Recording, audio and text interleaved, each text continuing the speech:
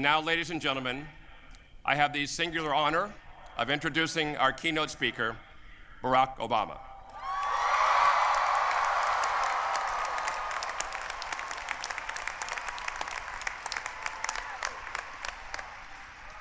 President Obama, please come forward. We will present you with the UCI Medal, which is the highest honor that our university bestows.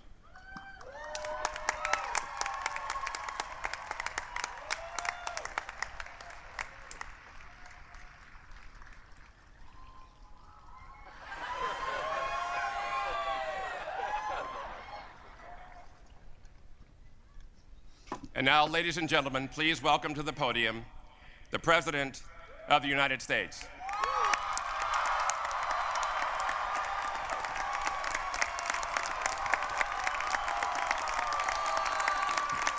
Thank you. Hello, Anteaters.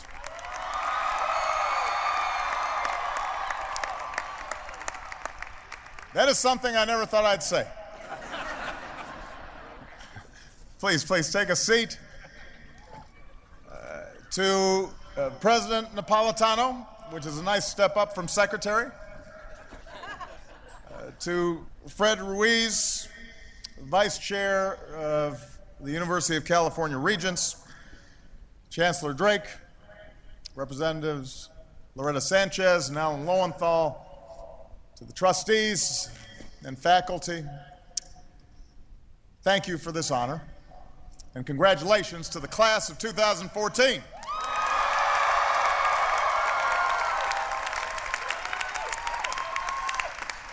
Now, let me begin by saying all of you had the inside track in getting me here. Because my personal assistant, Ferial, is a proud anteater.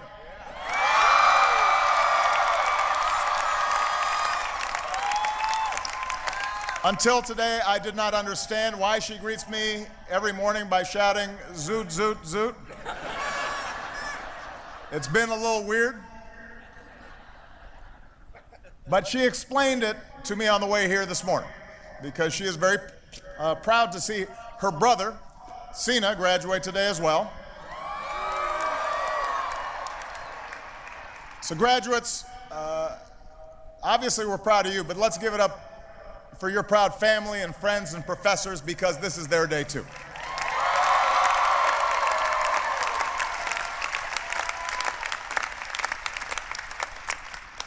And even though he's on the road this weekend, I also want to thank Angels center fielder Mike Trout for letting me cover his turf for a while.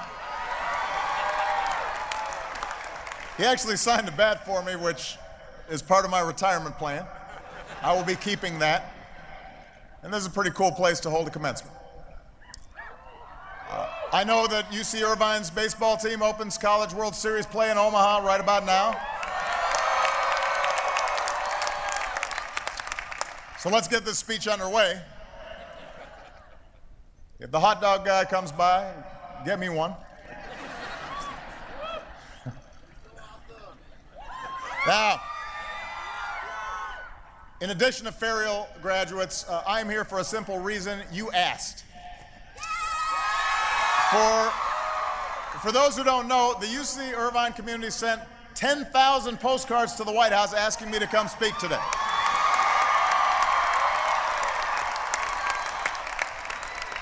Some tried to guilt me into coming.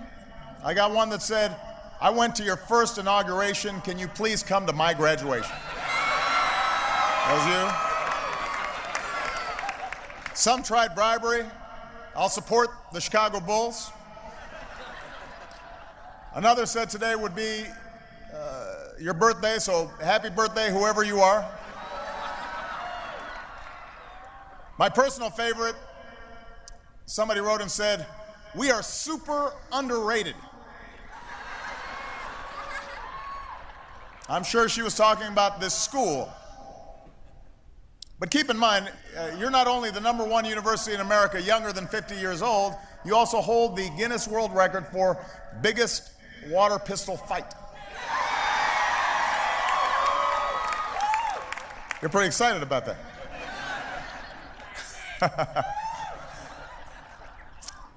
We are super underrated. This young lady could have just as well been talking, though, about this generation. I think this generation of young people is super underrated. You know, in your young lives, you've seen dizzying change. From terror attacks to economic turmoil, from Twitter to Tumblr. Some of your families have known tough times during the course of the worst economic crisis since the Great Depression. You're graduating into a still healing job market. And some of you are carrying student loan debt that you're concerned about. And yet your generation, the most educated, the most diverse, the most tolerant, the most politically independent, and the most digitally fluent in our history, is also on record as being the most optimistic about our future. And I'm here to tell you that you are right to be optimistic. You are right to be optimistic. Consider this. Since the time most of you graduated from high school, fewer Americans are at war, more have health insurance, more are graduating from college, our businesses have added more than 9 million new jobs, the number of states where you're free to marry who you love has more than doubled.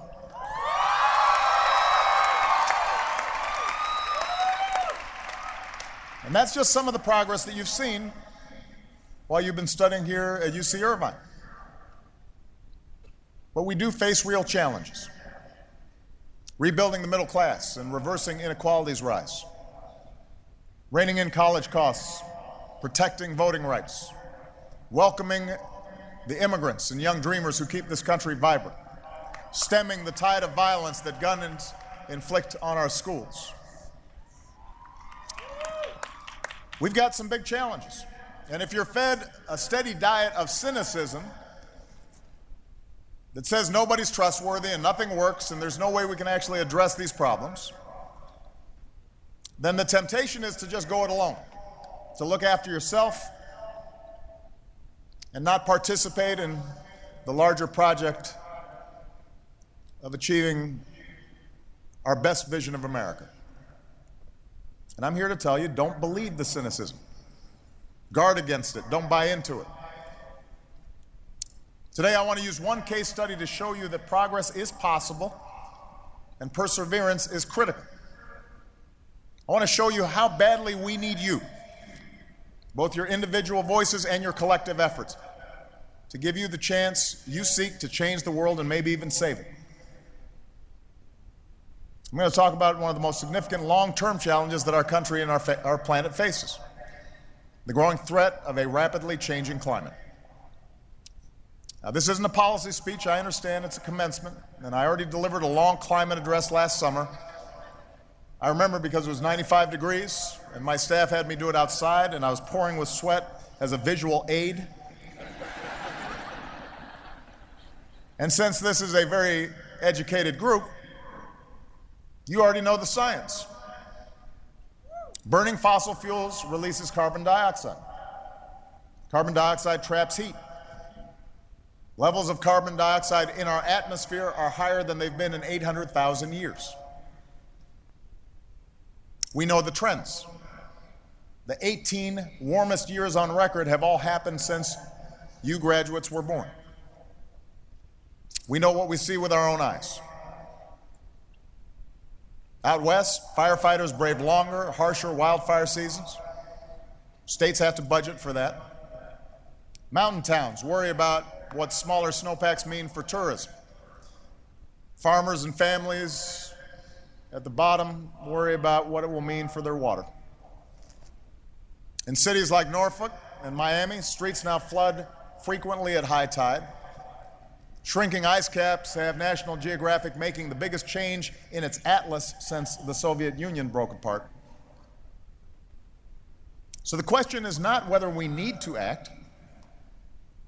The overwhelming judgment of science, accumulated and measured and reviewed over decades, has put that question to rest.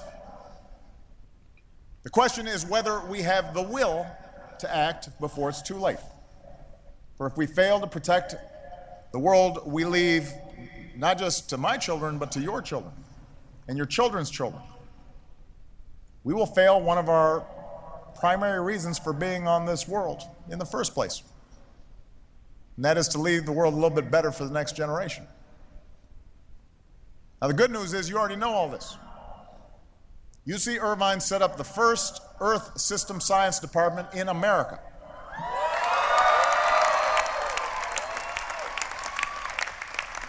A UC Irvine professor-student team won the Nobel Prize for discovering that CFCs destroy the ozone layer.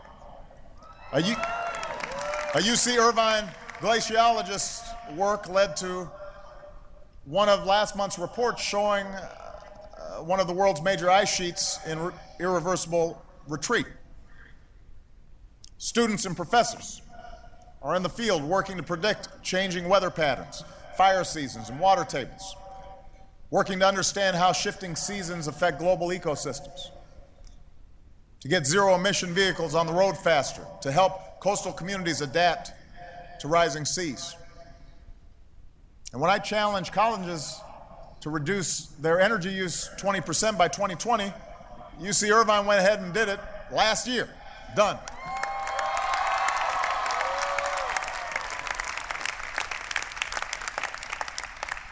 So UC Irvine's ahead of the curve. All of you are ahead of the curve. Your generation reminds me of something President Wilson once said. He said, "Sometimes people call me an idealist. Well, that is the way I know I am an American." That's who we are. If you need a reason to be optimistic about our future, then look around this stadium, because today in America, the largest single age group is 22 years old. And you are going to do great things. And I want you to know that I've got your back. Because one of the reasons I ran for this office was because I believed our dangerous addiction to foreign oil left our economy at risk and our planet in peril. So when I took office, we set out to use more clean energy and less dirty energy and waste less energy overall. And since then, we've doubled the distance our cars will go on a gallon of gas by the middle of the next decade. We've tripled the electricity we harness from the wind, generating enough last year to power every home in California. We've multiplied the electricity we generate from the sun 10 times over. And this state, California, is so far ahead of the rest of the country in solar that earlier this year, solar power met 18% of your total power demand one day.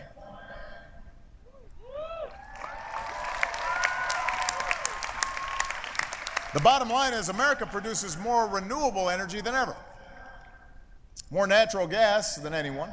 And for the first time in nearly 2 decades, we produce more oil here at home than we buy from other countries. And these advances have created jobs and grown our economy and helped cut our carbon pollution to levels not seen in about 20 years. Since 2006, no country on earth has reduced its total carbon pollution by as much as the United States of America.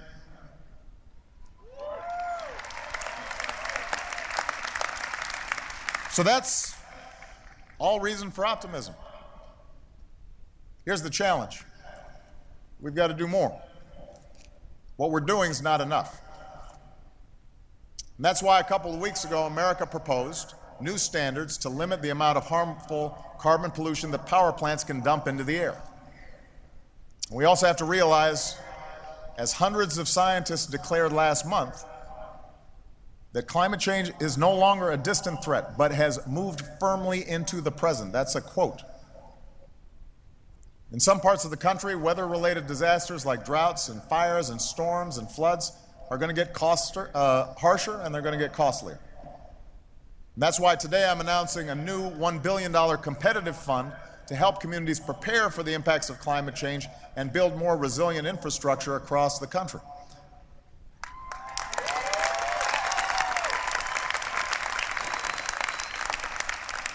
So it's a big problem. But progress, no matter how big the problem, is possible. That's important to remember, because no matter what you do in life, you're going to run up against big problems in your own personal life and in your communities and in your country. There's going to be a stubborn status quo, and there are going to be people determined to stymie your efforts to bring about change. There are going to be people who say you can't do something. There are going to be people who say you shouldn't bother. I've got some experience in this myself.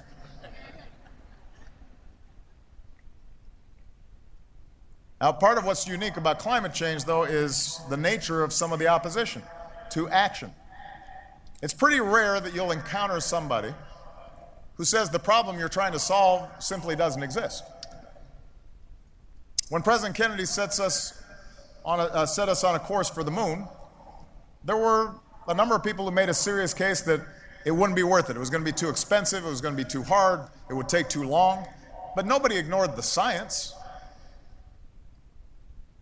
I don't remember anybody saying that the moon wasn't there or that it was made of cheese. Today's Congress, though, is full of folks who stubbornly and automatically reject the scientific evidence about climate change. They will tell you it is a hoax or a fad. One member of Congress actually says the world is cooling. There was one member of Congress who mentioned a theory involving dinosaur flatulence, which I won't get into, but now their view may be wrong and a fairly serious threat to everybody's future, but at least they have the brass to say what they actually think. There's some who also duck the question. They say, when they're asked about climate change, they say, hey, look, I'm not a scientist. And I'll translate that for you. What that really means is, I know that man-made climate change really is happening, but if I admit it, I'll be run out of town by a radical fringe that thinks climate science is a liberal plot, so I'm not going to admit it. Now, I'm not a scientist either, but we've got some really good ones at NASA. I do know that the overwhelming majority of scientists who work on climate change, including some who once disputed the data, have put that debate to rest. The writer Thomas Friedman recently put it to me this way. We were talking, he says, your kid is sick. You consult 100 doctors. 97 of them tell you to do this. 3 tell you to do that. And you want to go with the 3? The fact is, this should not be a partisan issue. After all, it was Republicans who used to lead the way on new ideas to protect our environment. It was Teddy Roosevelt who first pushed for our magnificent national parks. It was Richard Nixon who signed the Clean Air Act and opened the EPA. George H.W. Bush, a wonderful man who at 90 just jumped out of a plane in a parachute, said that human activities are changing the atmosphere in unexpected and unprecedented ways. John McCain and other Republicans publicly supported free market-based cap-and-trade bills to slow carbon pollution just a few years ago, before the Tea Party decided it was a massive threat to freedom and liberty. These days, unfortunately, nothing's happening. Even minor energy efficiency bills are killed on the Senate floor.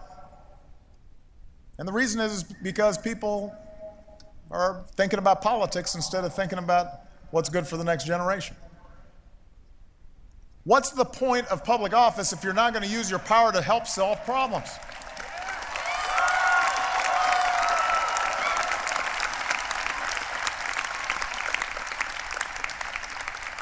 And part of the challenge is that the media doesn't spend a lot of time covering climate change and letting average Americans know how it could impact their futures.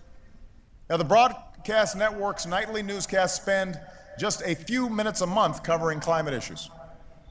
On cable, the debate's usually between political pundits, not scientists. When we introduced those new anti-pollution standards a couple of weeks ago, the instant reaction from Washington's political press wasn't about what it would mean for our planet. It was, what would it mean for an election 6 months from now? And that kind of misses the point. Of course, they're not scientists either. And I want to tell you all this not to discourage you. I'm telling you all this because I want to light a fire under you. As the generation getting shortchanged by inaction on this issue, I want all of you to understand you cannot accept that this is the way it has to be. The climate change deniers suggest there's still a debate over the science. There is not.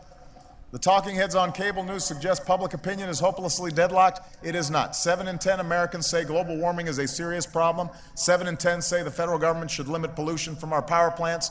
And of all the issues in a recent poll asking Americans where we think we can make a difference, protecting the environment came out on top. So we've got public opinion potentially on our side. We can do this. We can make a difference. You can make a difference. And the sooner you do, the better. Not just for our climate, but for our economy. There's a reason that more than 700 businesses like Apple and Microsoft and GM and Nike, Intel, Starbucks have declared that tackling climate change is one of America's greatest economic opportunities in the 21st century. The country that seizes this opportunity first will lead the way. A low-carbon, clean energy economy can be an engine for growth and jobs for decades to come, and I want America to build that engine, because if we do, others will follow. I want those jobs, I want those opportunities, I want those businesses right here in the United States of America.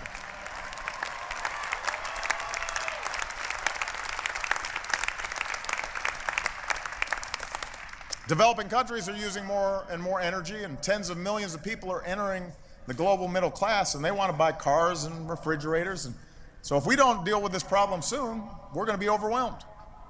These nations have some of the fastest rising levels of carbon pollution. They're going to have to take action to meet this challenge.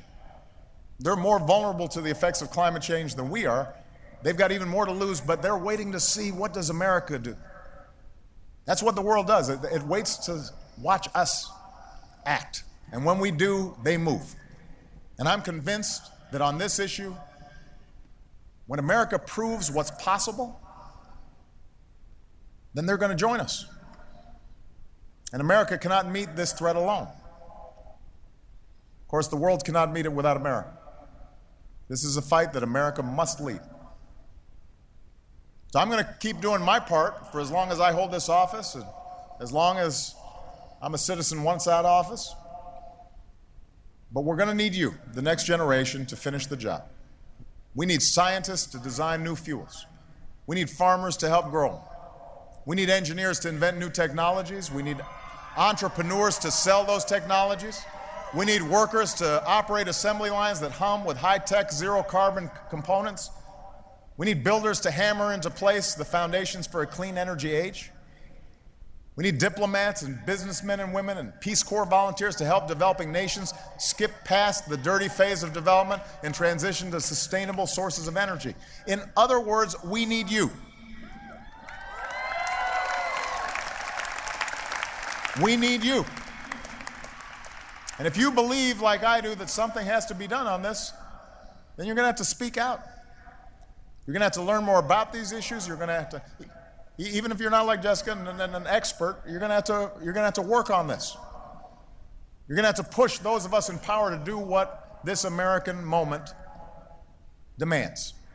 You've got to educate your classmates and colleagues and family members and fellow citizens and tell them what's at stake. You've got to push back against the misinformation and speak out for facts and organize others around your vision for the future. You need to invest in what helps and divest from what harms. And you've got to remind everyone who represents you at every level of government that doing something about climate change is a prerequisite for your vote. You know, it's no accident that when President Kennedy needed to convince the nation that sending Americans into space was a worthy goal, he went to a university. That's where he started. Because a challenge as big as that, as costly as that, as difficult as that, requires a spirit of youth. It requires a spirit of adventure, a willingness to take risks. It requires optimism. It requires hope. That day, a man told us we'd go to the moon within a decade. And despite all the naysayers, somehow we knew as a nation that we'd build a spaceship and we'd meet that goal. That's because we're Americans, and that's what we do. Even when our political system is consumed by small things, we are a people called to do big things. And progress on climate change is a big thing. Progress won't always be flashy. It'll be measured in disasters averted and lives saved and a planet preserved. And days just like this one 20 years from now and 50 years from now and 100 years from now. But can you imagine a more worthy goal, a more worthy legacy than protecting the world we leave to our children? So I ask your generation to help leave us that legacy. I ask you to believe in yourselves and in one another, and above all, when life gets you down or somebody tells you you can't do something, to believe in something better. There are people here who know what it means to dream. When Muhammad Abidi was a boy, the suffering he saw in refugee camps in Lebanon didn't drive him into despair. It inspired him to become a doctor. And when he came to America, he discovered a passion for engineering. So here at UC Irvine, he became a biomedical engineer to study the human brain. And Muhammad said, I had never come to the United States. Had I never come to the United States, I would have never had the ability to do the work that I'm doing. He's now going to Caltech to keep doing that work. Cynthia Flores is the daughter of a single mom who worked as a seamstress and a housekeeper, the first in her family to graduate from high school, the first in her family to graduate from college. And in college, she says, I learned about myself that I was good at advocating for others and that I was argumentative, so maybe I should go to law school. And today, Cynthia is the first in her family to graduate from law school, and she plans to advocate for the rights of workers like her mom. She says, I have the great privilege and opportunity to answer the call of my community. The bottom line, she says, is being of service. On 9/11, Aaron Anderson was a sophomore in college. Several months later, he was in training for Army Special Forces. He fought in Afghanistan, and on February 28, 2006, he was nearly killed by an IED. He endured dozens of surgeries to save his legs. Months of recovery at Walter Reed. When he couldn't physically return to active duty, he devoted his time to his brothers in arms, starting 2 businesses with fellow veterans and a foundation to help fellow wounded Green Beret soldiers. And then he went back to school. And last December, he graduated summa cum laude from UC Irvine. And Aaron is here today along with 4 soon-to-be commissioned ROTC cadets and 65 other graduating veterans. And I would ask them to stand and be recognized for their service.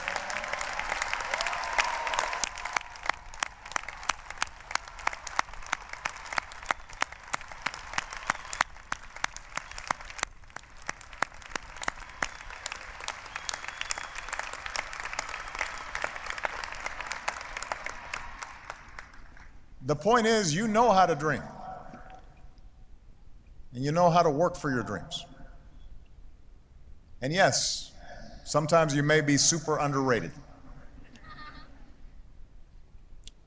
But you know, usually it's the underrated, the underdogs, the dreamers, the idealists, the fighters, the argumentative. Those are the folks who do the biggest things. And this generation, this 9/11 generation of soldiers, this new generation of scientists and advocates and entrepreneurs and altruists, you're the antidote to cynicism. Doesn't mean you're not going to get down sometimes. You will. You'll know disillusionment. You'll experience doubt. People will disappoint you by their actions. But that can't discourage you. Cynicism has never won a war or cured a disease or started a business or fed a young mind or sent men into space. Cynicism is a choice. Hope is a better choice. Hope is what gave young soldiers the courage to storm a beach and liberate people they never met. Hope is what gave young students the strength to sit in and stand up and march for women's rights and civil rights and voting rights and gay rights and immigration rights. Hope is the belief against all evidence to the contrary that there are better days ahead and that together we can build up a middle class and reshape our immigration system and shield our children from gun violence and shelter future generations from the ravages of climate change. Hope is the fact that today, the single largest age group in America is 22-year-olds who are all just itching to reshape this country and reshape the world, and I cannot wait to see what you do tomorrow. Congratulations. Thank you, class of 2014. God bless you. God bless the United States of America.